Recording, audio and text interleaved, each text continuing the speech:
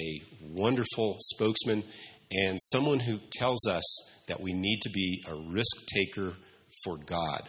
Lars Dunberg.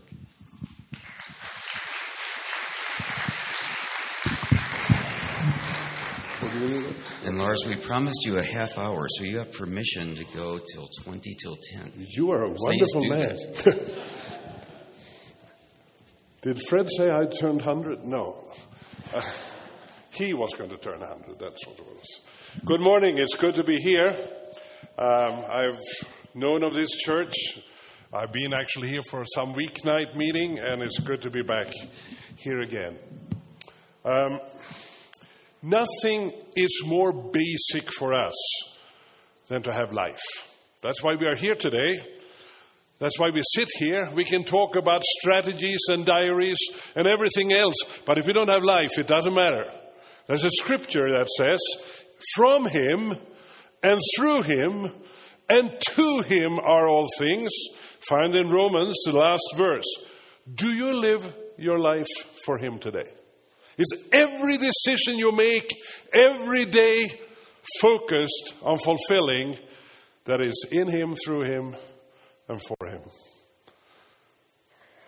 There was a time when we didn't live this Christian life. Paul says to the Ephesians, you were dead in your transgressions and sins in which you used to live, and you followed the ways of this world. And then what happened? You went from death to life. From darkness to light. What did we hear right in the beginning? I have come that you will have life, and life abundantly, or to the fullest. But these words were written, John said, that you may have life in his Son. The early church had life. They understood that. They were so full of the message of Jesus wherever they went. In Antioch, where they were first called Christians, that was kind of a nasty word for them. But it told the world that they were like Jesus. They served him with dedication. You know, when they were out there speaking about Jesus and were thrown into jail, they were then released. And what did the angel say to them? He said, go stand in the temple courts and tell the people the full message of this new life. Life. Again, go back. Don't go in hiding like we would have told them to do. Go out and stand there again. Be beaten up again. They served him with enthusiasm. They served him with joy. You know, the book of Acts is a book full of joy. They were bubbling over with the fact that they had met Jesus Christ. Are you doing that today? I was sitting with a group of persecuted people in the state of Orissa in India. And they said, will you come and visit our refugee camp? Because we want to show you how you worship when you've lost everything. You see, they said, Lars, before we sought the blessings of God, now we are looking for the God of blessings. They served with faith. We need faith again, that when we proclaim Jesus to a friend, it actually works.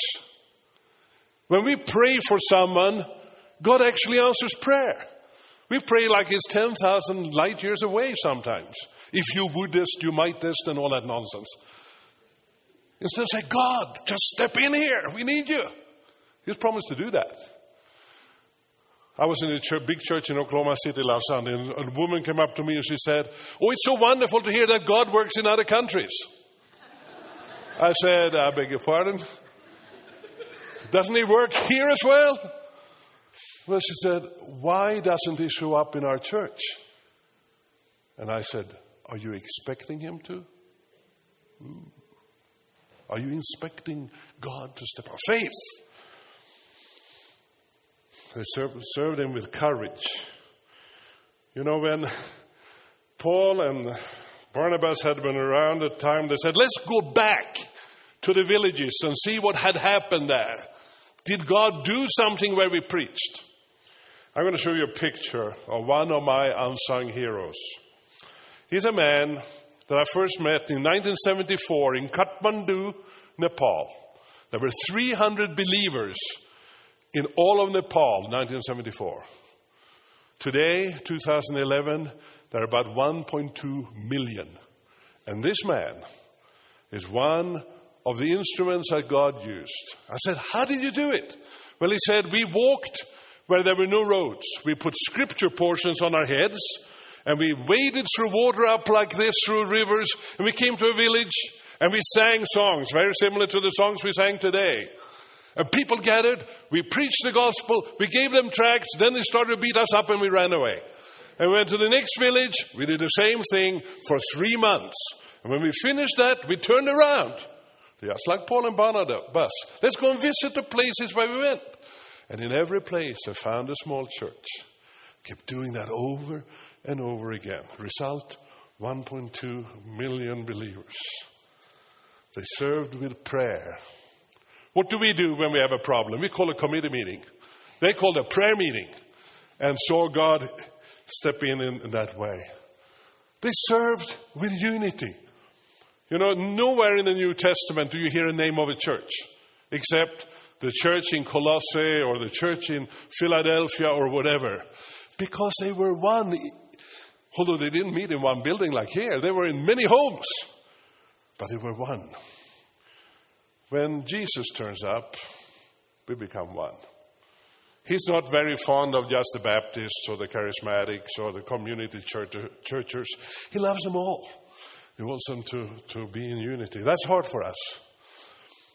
We run a training program for pastors who have no training. And they come from every possible situation. I'm going to show you a slide here of a group up in the Himalayas. It's cold up there in the winter, as you can see. And when these guys come together, we have 75 in a class, they come from like 40 different denominational backgrounds. And they come in the first time and said, do I dare to sit next to you? It might be catching. But after months of studying together, they pray together, they work together, they decide not to be nasty to each other, but see how they can work together. In this area, 2 years ago, there was a big landslide. A lot of people lost their lives. A lot of people were wounded. What did those students do? They went together and formed a blood bank. So Anglican blood and Pentecostal blood and Baptist blood could be mixed to help these people. Well, it was symbolic, but it was also a help. God stepped in. When Jesus turns up, there's unity. We have to look for life in Him to be able to show forth signs of life. You know, I go to many, many churches, almost every Sunday somewhere, and I find that a lot of people, they're just looking for the pastor to meet their needs. It's like they stay in the eternal babyhood of the believer. You know, they have to be burped and get fed and change their diapers and everything. They never grow. We want to see God's churches grow so people can go out and minister. But growth is not necessarily numbers. Your cemeteries grow. They're not full of life. They're full of death. Life is when you're so full of Jesus Christ that you share what you have with other people. I was sitting with a group of my graduates in Kolkata one day, and one of them said, I am so angry. I said, why are you angry? I just graduated a year ago, and I only have a little of 100 converts in my church. Whew. I would hoist a flag for any church in this country that have 100 converts in a year. Another man, and we're going to see a picture of this guy, he was a Hindu 4 years ago, came to know Christ. And when we came to our training program, we said, how did you get here? He said, I ran 50 miles. Whew, how could you do that? Well, he said, it's not difficult. I'm pastoring 5 churches now. Remember, Hindu 4 years ago. 5 churches now. One is 30 miles away, and the next one is 30 miles away from that. And the next one is 30 miles from that. And the next one is 50 miles from that. I ran. I have service on Monday night, and then I ran. And I have service on Tuesday night, then I ran. I've service, etc., etc. Beaten up on the way. There's no roads, as you can see. You just run over rocks and mountain things. Dedication. And what a dieting program for our pastors in this country. I have come, Jesus said, that you may have doctrines and doctrines abundantly. No, he didn't say that. He said, come, you have life. Yes, you have to have doctrines. But I meet so many people who have so many doctrines and no life. Life is what matters. We have life in him so we can serve him, so we can spread the gospel, so we can share it wherever we go. Today, we need to have people who have zeal. Yes, for the people locally. Thank you for sharing Young Life. I love that. And old Rydberg there is a good friend of mine. But you also have to go outside your world. If you work locally, you also have a vision globally, and God can do something. Why should we share that life? Because God's Son is worthy. 3 John 7 said, it was for the sake of the name that they went out. We need to go out because of his name to spread the gospel. And I want to tell you, God is at work around the world. This picture that you see right here is from 5 hours drive into nothingness in the most populated state in India called Uttar Pradesh. Sign of Idaho, with 2/3 of the population of the United States in it. And the northern part of it is nothing but Muslims. And we started a project there 5 years ago. They had no school, no hospital, nothing. And after 5 years, we now have a school. We teach in English. And suddenly when we started to teach in English, we had Muslim families standing in line, signing up. Here's a Muslim grandfather signing up his grandson to go to a Christian school. And last Christmas, we put on a Christmas pageant in our little church, packed with Muslim parents being in church for the first time, hearing the gospel presented through the mouths of their own children. Can't be better than that, can it? That is what God is doing around the world today. I want you to come with me to Ukraine. Ukraine is a place where there are a lot of people having difficulties. And we run summer camps for kids there. And kids come together in big numbers and we do a Bible camp for them. And they get Bibles. See the picture here coming up? I hope there it is. That's just from 3 weeks ago. But last year I was there. And there had been a mistake. So an orphanage had sent upper teenagers. We usually just minister to kids up to 14. But there were these 17, 18-year-old guys. They said, we are not here to listen to any of this Jesus gunk. We are here to worship Satan, and that's what we're going to do. And so they didn't come to anything. They were hiding away. They were smoking pot. They're doing everything. But we tried, just as you say, show love to them, even if they don't want to come to Christ. But somehow, the power of the Word of God touched their lives. And at the final meeting like that, when we actually do a live crucifixion scene, well, we don't crucify them, but one of our staff members, go on the cross, so to speak. These guys were coming first to the cross, to kneel and ask for forgiveness and transformation. God is at work. People are being changed because others go and share the gospel with them. I want to tell you a story of what happens when you have a heart for people. What is this? What is this? I don't hear you. $5? It's actually life. This is life. Up in Nepal and northern India, about 10,000 people die every winter. It's never hit CNN, never hits Fox, doesn't even hit Glenn Beck. No one knows that these people die. But we do. And we try to find help for them to save their lives. Because you can't hear the gospel if you're dead. And so we send teams of people like this church from Dillon, go with us up there. And we give everyone a woolen blanket that saves their lives. Costs $5. I want you to look at that picture for a minute. That's a young mother. She's 27. She's holding a baby in her arms. Her two other small ones are sitting at her feet. They have just got blankets as well. She has her blanket around her. I cannot think of a better way to spend $15 on my missions money. Because if you look behind her, that is her home. That's where she lives with her 3 kids. Her husband has gone away. It's 28 degrees when that picture was taken. And what do you think it's inside her house? The same. Her little kids only had underwear on. This is a way to show the life of Christ. When we go with the teams to these villages, people say, "Why are you here?" Because we love you. Why do you love us? Because someone loved us first. And then we share the gospel. In many of these villages where they have never seen a Westerner before, little home groups are now starting. You see, the book of Acts wasn't 2,000 years ago. The book of Acts happens today when we are full of life and we start to go to people in the world and share that life. And a miracle happens and people come to Christ and they find Him. That is what it's all about. And that's when God steps in and does a miracle. Why do we need to do that? Because the harvest is now. Jesus said, look around you. The harvest is not 4 months from now. It's now. Now is the time.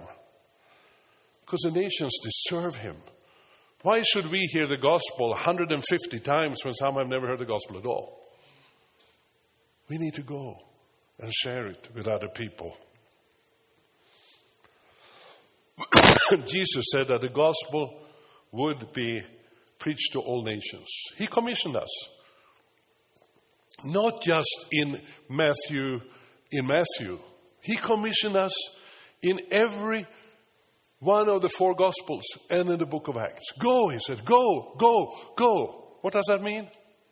Well, in Greek and in Aramaic and in Swedish, it means the same thing.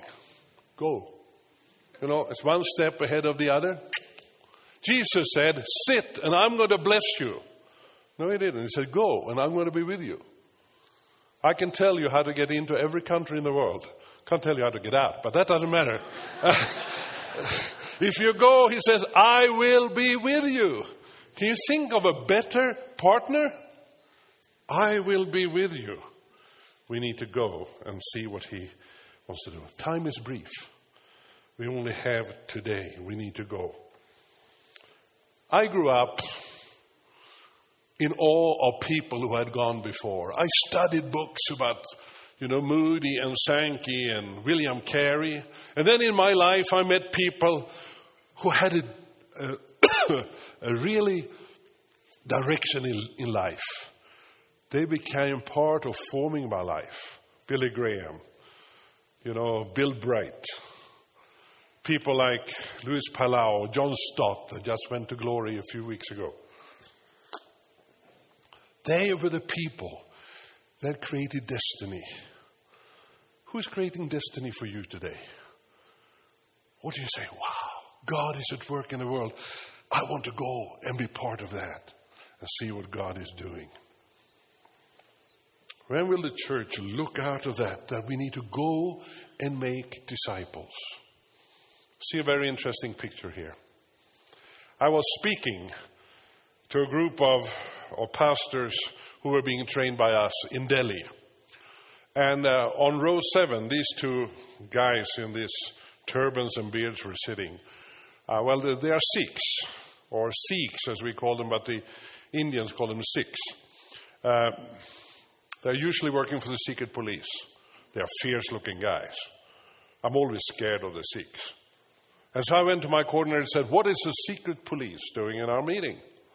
And he just laughed and said, go and talk to them. Well, the guy to one of my sides there, they happen to be brothers, by the way, said to me, one day, I was living in my house. We had 35 people in our house. Big house. We hated each other. We threw slippers at each other and we threw furniture at each other. Sometimes we took our ceremonial knives out of our boots and we tried to kill each other. We hated each other. There was a knock on the door. It was a young lady. And she introduced me to Jesus Christ. And my life was changed. And so, I introduced Jesus to the 35 people in my household. And finally, we lived in peace. But we realized the gospel is not for holding on to, it's for sharing. So we went out to all our neighborhoods, keeping our turbans and beards, and shared the gospel and invited them to have church in our house. In the last 2 years, we have visited 20,000 homes. And now I have a church of 350 people in my house, and my brother here has a church of over 300 in his house. And then it dawned on us we weren't qualified to be pastors. So we came to Global Actions, Global Module Studies, and became studying. And it was when we came here, we found out that the young lady who knocked on my door had gone through the same program. And when they came to the evangelism class, they told her to find someone as different from her as she could imagine. And then he smiled, and those guys never smile. He smiled and he said, she found me. I was speaking at that graduation a couple of months later. Today, these two brothers have started 8 churches. They are influencing over 1,000 Sikhs who have come to Jesus Christ.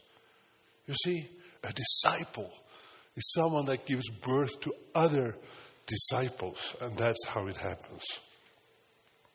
So don't be a Christian pew potato. Jesus didn't tell us to sit, he told us to go. The major hindrances to evangelism today is not money or buildings or anything like that. It is the heart of us. The heart of the problem is the human heart. In missions, we have to understand that our life has to be shared with others. You say, what can I do? I can't do anything. Hey, I live up in Dillon here. It's snow in the winter and it's horrible. I can't do anything. Yes, you can. First of all, the easiest, next Sunday, invite a friend to church. It's a 50% chance they say yes. And if you say, I'm going to pick you up in my car and I'm going to take you for lunch afterwards, it goes up to 80%. You know, we could double the size of this congregation next Sunday. It's not more complex than that. Or you can pray that God will answer your prayers.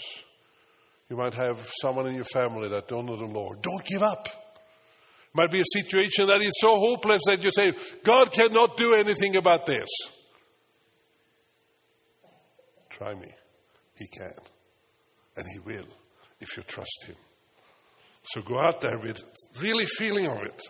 Or you might find someone that is sick on your street. Go and share a meal. Oh, food opens so many doors for Jesus Christ. You can't believe it. Use your financial resources for your kingdom. Lars, didn't you see the stock report this last week? Don't you know what's going on? Yes. And I have put all my trust in the stock market for the future. No, my trust is put in Jesus for the future. It says he will supply all my need from the riches in glory. I got an email from a man last week. I'd send out emails asking for resources. God uses people. And so he sent this email to me and he said, I have lost money for 3 years in a row due to the severe recession, and especially in the commercial real estate market. The partnership has decreased the distribution by 90%. So at that point I said, oh, he's just telling me no in a nice way. Then he says, so we continue to trust God and give our money away. Anyway, by selling retirement assets and borrowing on our bank line of credit to give. Painful, but it honors God. Whew. Share your story about Jesus with someone. Don't make it complex. Remember Paul in front of Agrippa? He said, this is what I was. This is what I am now. And this is how I got there. Not more complex. This is who I was, in destitute, in darkness and sin. Even if I was a nice guy, and Christ changed me. And now I'm this. And I live a life to the fullest. Go on a mission trip. It'll change your life. We have lots of them, if you don't have one from the church. It will totally transform you. Or you say, I can't afford it. Hey, I've sent over 1,000 people on mission trips. When the ones that say, God has told me to go, I don't know, I don't have any money, they go. Because God supplies from sources they haven't thought about.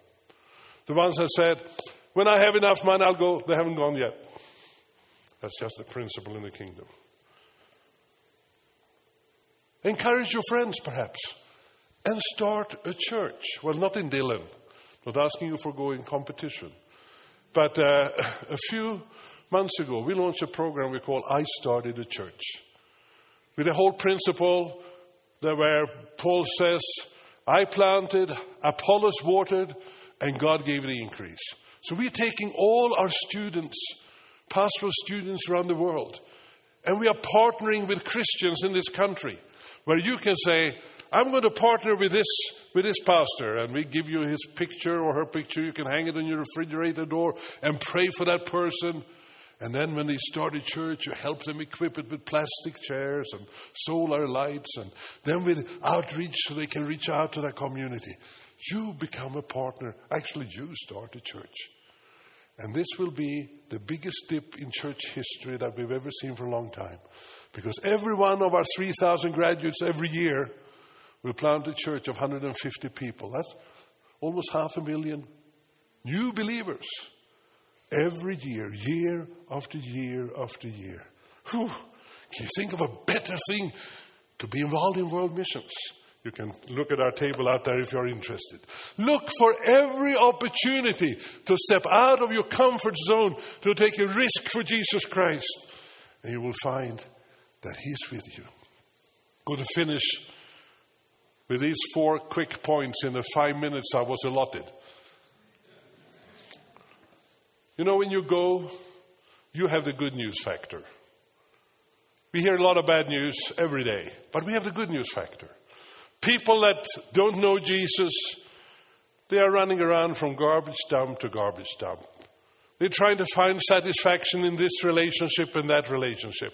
And we know how empty they are inside. And they know how empty they are inside. We don't need to go and tell them, you're bad. They know. All we need to say, come and taste that the Lord is good. He has changed us. Share the gospel in a positive manner. You have the good news factor. Secondly, you are ambassadors for Jesus. He has no plan B. You are it. I remember when I met my first American, as you figure out now, I'm not from here, but I am an American citizen 3 months ago, after 30 years. But, thank you. That means I can vote. Before I could only pay taxes, now I can vote as well. Anyway, when I met my first American, it was when I was 10 years old and a cruise ship came to Stockholm, where I lived. And I saw these guys with plaid pants. Who came up with that? Plaid pants. Huge cameras, and most of them had huge hats. And they were extremely loud. I didn't understand what they said, but they said, those are Americans.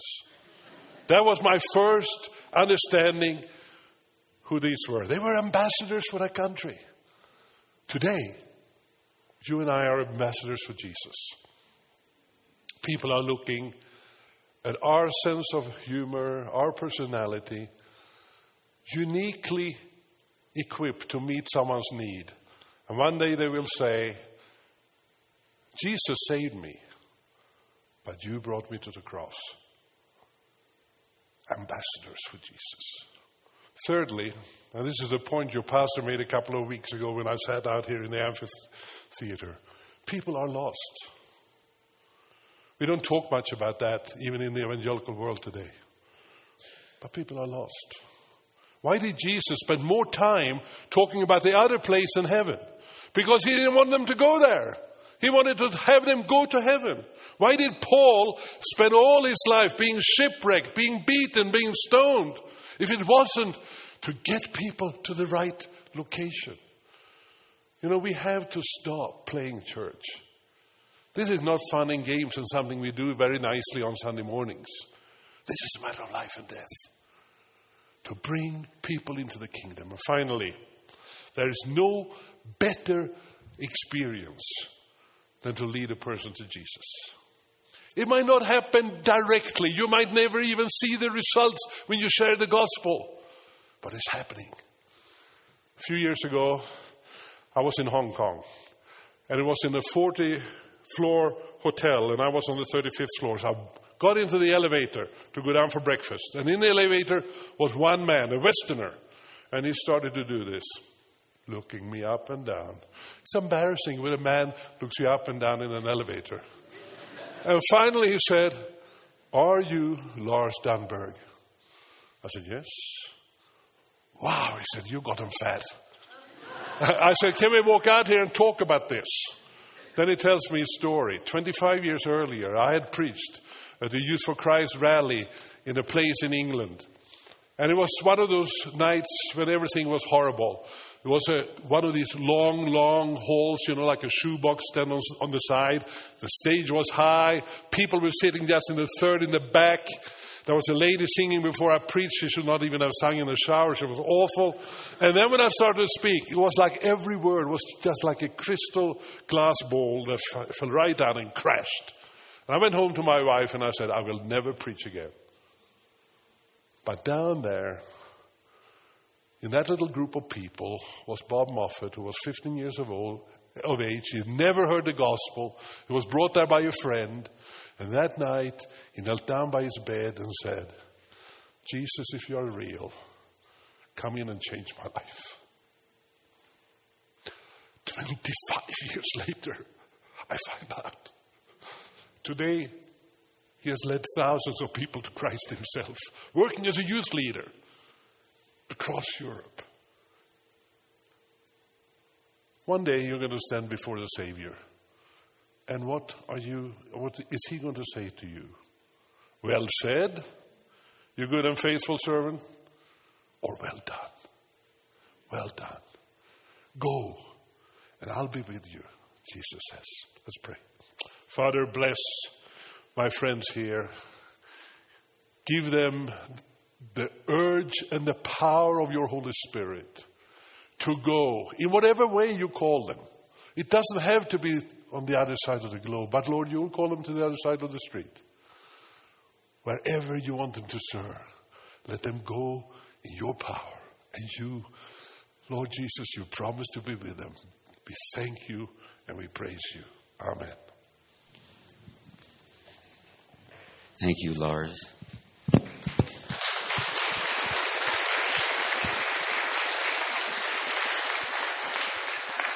I don't know about you, but I call that a shot in the arm from a godly man. Thank you so much. Well, why don't we all stand? If you're interested in finding out more about Global Action, going into all the world, there's a table out there. If you want to find out more about starting with our Jerusalem through 40 Days of Community, you can sign up for it at the welcome table.